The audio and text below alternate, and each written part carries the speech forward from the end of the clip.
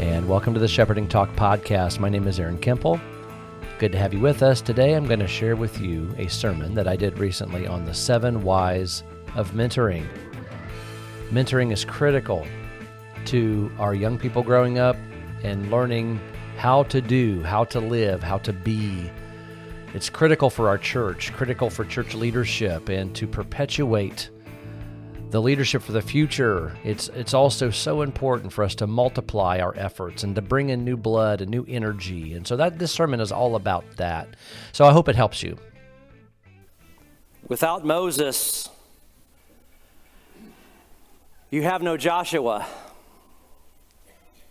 Without Naomi, you have no Ruth. Without Jesus, you have no Peter, James, and John. Without Paul, you have no Silas, Timothy, and Titus. Brothers and sisters and friends, we need mentors, and we need to be mentors. Amen. Good morning to you. Turn in your Bibles to Deuteronomy chapter 3. Good to be with you this morning. Deuteronomy chapter 3. I hope we do stand in awe. Thank you, Stan. Appreciate that. We're going to talk about 7 things today. The outline is available in the back. If you don't have it, I'm going to go through a lot of things and list a lot of things, so don't kill yourself trying to copy it. It's on the outline, so hopefully that'll be a help to you later. We're going to talk about 7 things as to why mentoring is needed. The story is told in Greek mythology and the Greek stories that Odysseus, when setting out for war, left the care and training and education of his son Telemachus to a man named Mentor. And so hence we have that word that we use.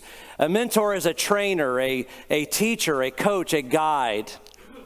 Okay, we see that in a lot of different ways. We see it in the world. Some people in the trades, they go through an apprenticeship training program. That's mentoring. Okay, we see that with parents, don't we? We see that in the church with older and the younger, but it's everywhere, and we need that. And so the first thing I want to do is give the first point, which is a basic point, I understand, but I think sometimes we miss the basic. Just seems to be a thing. The first reason we need to mentor is because God commands it. Have you ever thought about how God is generationally minded? Sometimes we as humans, we live at the end of our nose. We live here in the moment. We live here in the now. We're sometimes even with all good motives, caught up in the moment and doing and not thinking of the next generation, not thinking of that next group of people. But what we see is God commands mentoring. But you won't see the verse, thou shalt mentor. You won't be able to open up your Bibles and find that anywhere, thou shalt mentor. But what do we see?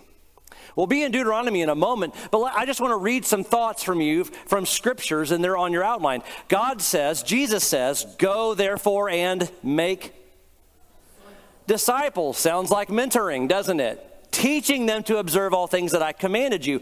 Paul told Timothy, commit these things to faithful men who will be able to teach others also. Not only was Timothy mentoring, he was mentoring people to mentor. He's generationally minded. God is generationally minded. Titus was told, show yourself to be a model of good works. That's mentoring. Elders are examples to the flock. Fathers train their children. Older men, older women are to teach the younger women. All of those are examples of mentoring, aren't they? And we need that. I want you to think about Moses in Deuteronomy chapter 3. If you're not familiar with this, Moses was the leader of Israel. He led the people out of the promised land, out of Egypt, and they're on their way to the promised land, but they had to do a 40-year spin in the wilderness because of unbelief, and the first generation died off. Moses was not allowed to go into the promised land, but someone else was going to, after Moses died, was going to take Israel into the promised land, and his name was Joshua. Well, what we see is God, because he's generationally minded, was mentoring Moses to mentor. Deuteronomy 3 and verse 28. But charge Joshua, encourage and strengthen him. You see those words?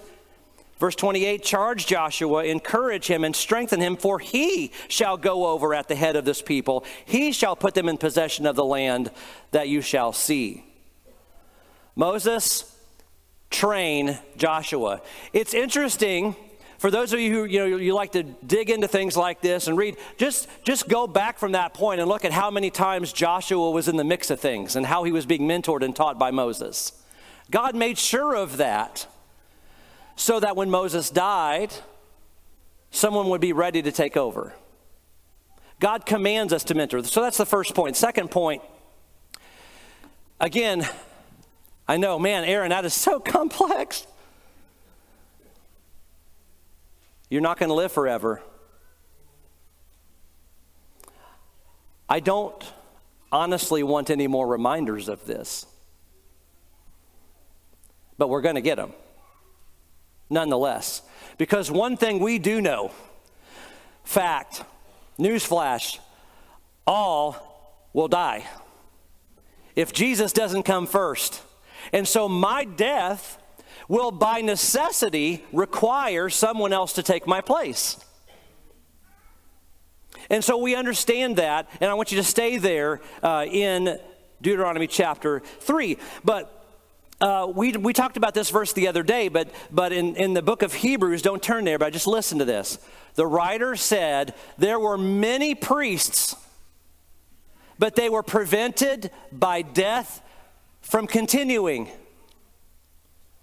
You will be prevented by death from continuing. That might be today.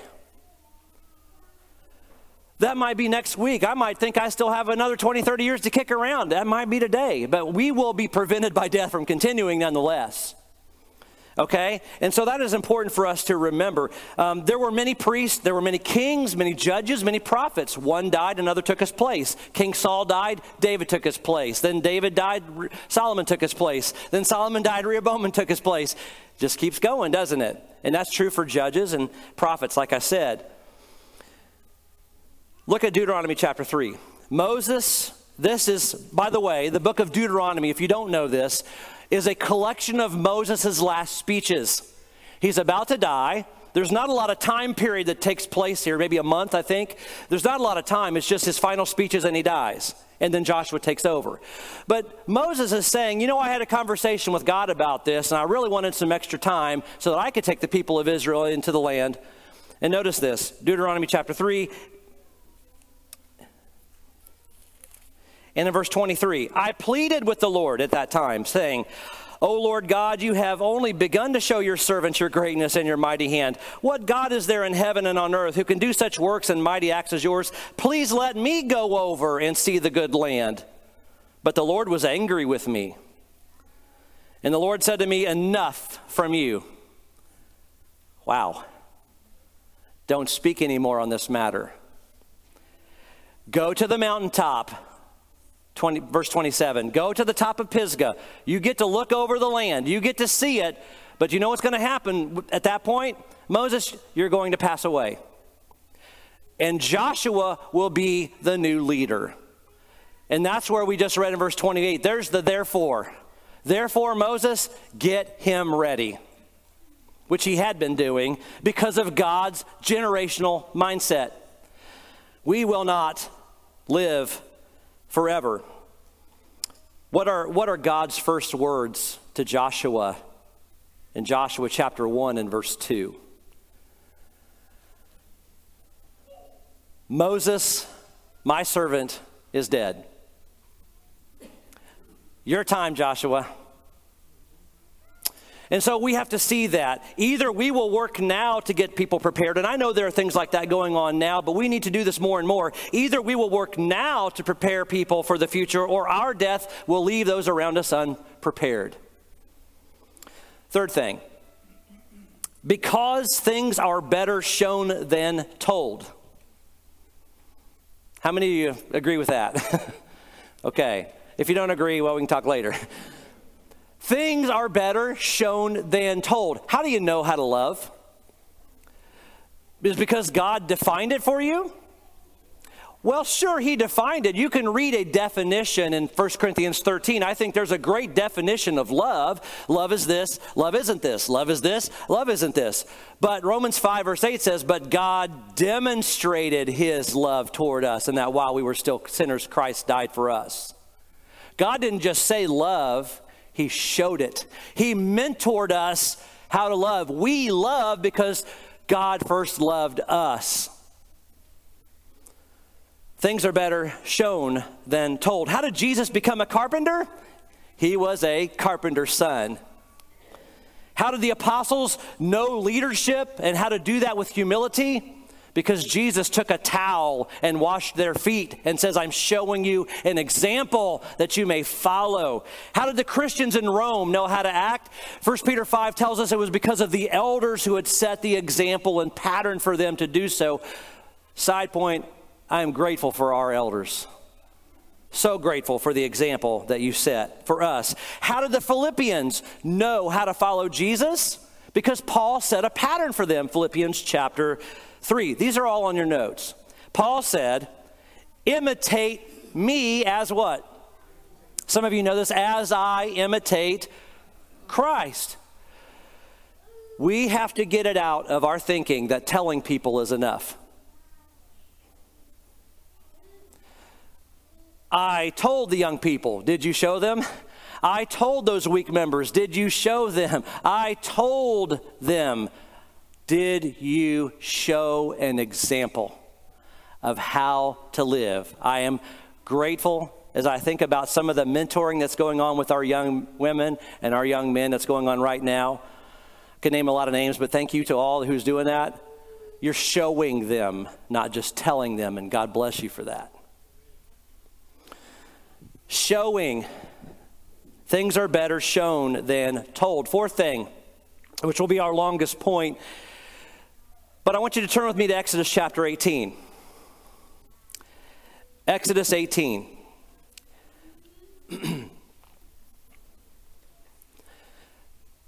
Do you have any idea how many people were in the wilderness with Moses? I mean, we don't know for sure. But what we do know is that just the men of fighting age, men over 20 who could go to war, was 603,550 men.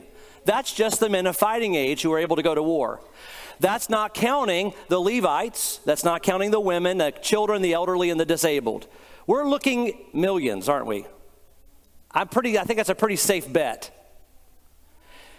When you get to Exodus 18, Moses, as the new leader of this group, how many people are fielding the complaints of millions? It makes me tired thinking of it. Moses, solo Moses. Only Moses, all by himself. It was the Moses channel. I want you to look at what his father-in-law, by the way, Moses was 80, he was mentored. His father-in-law mentors him to get involved in mentoring and delegation. And so as we think about multiplying the great work, which is this first point, Moses could not do this by himself. It's impossible. Look at verse 13. The next day, Moses sat to judge the people, and the people stood around Moses, what? From morning till evening. When Moses' father-in-law saw all that he was doing for the people, stop there. There's a great thing Jethro's doing here. He's very wise, and I look at this as a great example. First of all, Jethro stops and he just assesses the situation, doesn't he? He's watching. He's seeing what his son-in-law is doing. He's seeing how he's judging all the people from morning till evening. And then he starts, after he assesses and watches, now he's asking questions. And then he starts to ask questions. He says, what is this that you're doing for the people? And why do you sit alone and all the people stand around you from morning until evening? And Moses, and I believe with all good motives, answers, well, because The people come to me to inquire of God, and when they have a dispute, they come to me, and I decide between one person and another, and I make known them the statutes of God and his laws. They're coming to me to inquire of God, and they got problems, and I'm helping them. Sound like a good thing? Sounds like he's got great motives. Was that the right way to go about it? Not one versus a million. That math does not compute. And I'm saying this to the doers in the Lord's church. We can't become Moses. We've got to multiply our workers. So look at what Jethro, after he assessed, he is diagnosing the problem. Verse 17, Moses' father-in-law said to him, what you are doing is not good. He also says, you and the people with you will certainly wear yourselves out. Those of you who are in the boundaries class, you know about your burden versus other people's burdens, your yard versus other people's yards. He says, this is too heavy for you. This is too heavy for you. You are not able to do it alone. He assessed it, diagnosed it. Now here's the problem. Now he's going to say, here's a solution. Very wise of him how he goes about this. Now obey my voice, I will give you advice, and God will be with you. You do what Moses does really well. What happens when you're doing way too much? You're not doing the job that God really wants you to do. Isn't that what the apostles, those of you who are familiar with the text of Acts 6, the apostles couldn't leave the word of God and serve tables. They had to appoint 7 men to help the widows. What his father-in-law, Moses, his father-in-law is telling him to do, Moses, do what Moses does really well. Have them do these things so that you can do what Moses does really well. Remember that. Okay. Verse 19, obey my voice, I will give you advice. God be with you. You shall represent the people before God and bring their cases to God. You shall warn them, teach them, make them known the way in which they must walk and what they must do. Now here's the way I'm breaking this section down. Teach them, place them, let them. Teach them, place them, let them. This is mentoring. What he's doing is mentoring and delegation. This doesn't work unless they're first taught. Now he's teaching them, and now from that group he's selecting those who are faithful leaders. Moreover, verse 21, look for able men from all the people, they represent all the people, men who fear God, trustworthy, hate a bribe, and place them over the people as chiefs of thousands and hundreds and fifties and tens. Think about this for a moment before we read on. Just think about it. There's now leaders of tens, and I'm just going to take that 600,000 men group and divide it by 10. That's 60,000 leaders of tens. It went from 1 to 60,000 easily in a hurry. Moses no longer is doing it by himself. Do we need that everywhere in our relationships? In our homes, in the church, wherever? Yes, we sure need that, okay? We'll continue. Let them judge the people at all times. Every great matter they shall bring to you, but any small matter, what's the text say? They shall decide themselves, and it will be easier for you, and they will bear the burden with you. There's the benefit. There's the why. It will be easier for you, and they will bear the burden with you. God will direct you. You'll go to your place in peace. Teach them, place them, let them. Think about this as parents. If I don't teach them and give them responsibility and let them go do it, I'm crippling my children. We have to do that, and I know that's happening in our congregation, but it has to happen more. Teach them, place them, let them. Moses had to be taught at 80 years old to mentor people and prepare them and put them in places and let them go. That way Moses could do what Moses does really well. That is an important thing that we saw. Like I said, it's in Acts chapter 6. It's not just an Old Testament thing. It's also in the New Testament. So the great work is multiplied. The work's getting done more efficiently. The people are empowered. Think about this. What kind of culture in a home is created when mom does everything? I don't want to start any family spats here, but What kind of culture is created in the home when mama does everything? You helping your kids? You helping your hubby? Nope. Moses had to have a culture of expectation. We're all in this together. Amen? We're all in this together. We're all in this sauce together, and so we're all going to be involved. Okay? And so that has to be true here as a congregation. We're all in this together. All right? So that's something that Moses was taught. All right, fifth point. The great work is energized.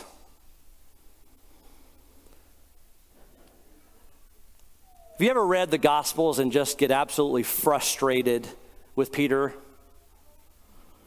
Maybe you see yourself in Peter.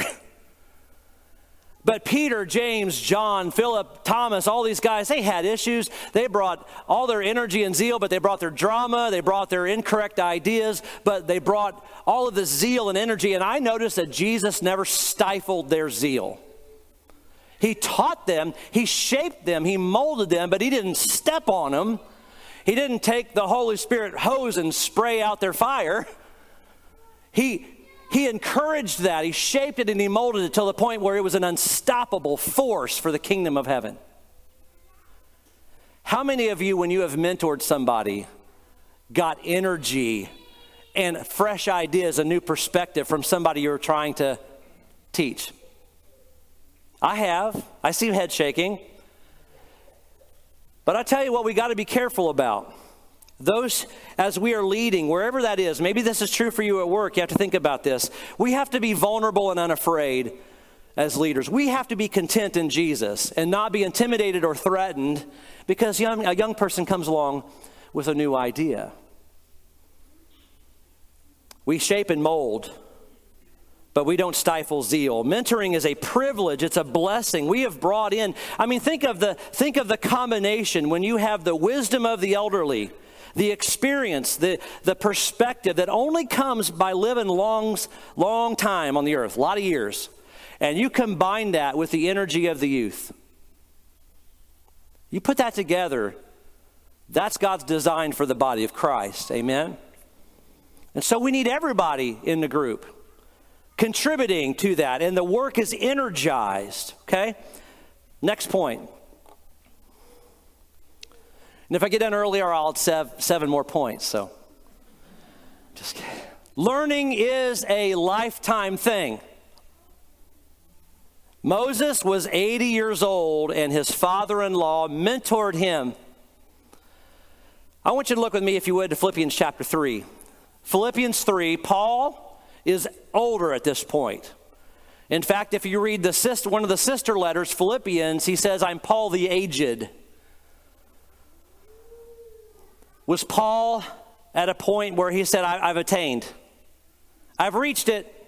I don't need to grow anymore. I don't need anyone to take me alongside anymore. I don't need any more new ideas. I don't need any more counseling. I don't need any more mentoring. No. Paul said this in Philippians chapter 3, and this is my encouragement to all of us, especially those who are older. Not that I have already obtained this or I'm already perfect, but I press on to make it my own, because Christ Jesus has made me his own. We will never be without a need to be taught and mentored, encouraged, shaped, molded. Whether you're 10 or 90, you will always need someone to encourage and mentor and shape you. Or turn the lights on. Number 7, final point.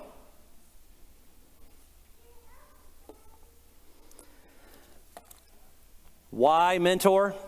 We've gone through several reasons, and I think they're very good reasons, and I hope that they're encouraging to you. But I'll tell you this, 7 is somebody did it for you. Someone taught you how to ride a bike. Someone taught you how to throw a fastball. Someone taught you how to make a grilled cheese sandwich so that when you went off to college, you knew how to do something. Someone taught you how to balance a checkbook. Someone taught you how to sing, play an instrument. Someone taught you how to respond to bad events with grace and humility and prayer. Someone showed you a model of forgiveness. Someone showed you how to study the Scriptures. Someone took the time with you. Someone invested a lot of time and dealt with, frankly, our attitude, our problems, our issues, and they loved us through it. Amen? Somebody did that for you. Question is, are you going to do it for somebody else? So it's a call to action. 2 Timothy chapter 2. 2 Timothy 2 and verse 2 will be our final verse. I'd mentioned it earlier. But Paul said to Timothy, Paul's about to die. Remember, he's going to go the way of all the earth. He's going to die. But he says, Timothy, listen. He's got a last few moments with Timothy. And here's one of the things that he tells him. The things that you have heard from me among many witnesses, the same commit to faithful men who will be able to teach others also. As you've heard me say, that's 4 generations. 4 generations. Perpetual mentoring. It's legacy. It is God being generationally minded. Somebody took the time with me to teach me the gospel of Jesus Christ. That's why you're here today. Somebody loved you enough to open up the pages of this and say, I want to tell you about Jesus Christ and why you need to follow him. So let's continue that love on to other people. So we close with that, and I offer the invitation. First of all, a call to action. We don't have time. That's an illusion. I want to shout that, but I'll say it calmly. We don't have time. It's an illusion. I've known too many people who have just suddenly died. We have no time. This is a call to action. No more excuses. And so as we think about that, I call through Jesus the invitation for you to come to Jesus because you don't have any time. There's no time left. If you need to become a Christian, today is the day to come forward, to be baptized into Jesus Christ, to confess his name before these good people and say, I'm going to follow Jesus. I'm going to repent of my ways. No more of that stuff. I'm going this direction with Jesus. Are you willing to do that? Think about these things and come forward as we stand and sing. And thanks for joining us for today's podcast. If you have any questions, feel free to email me at Aaron, that's Aaron, at shepherdingtalk.com. Thanks and have a wonderful day.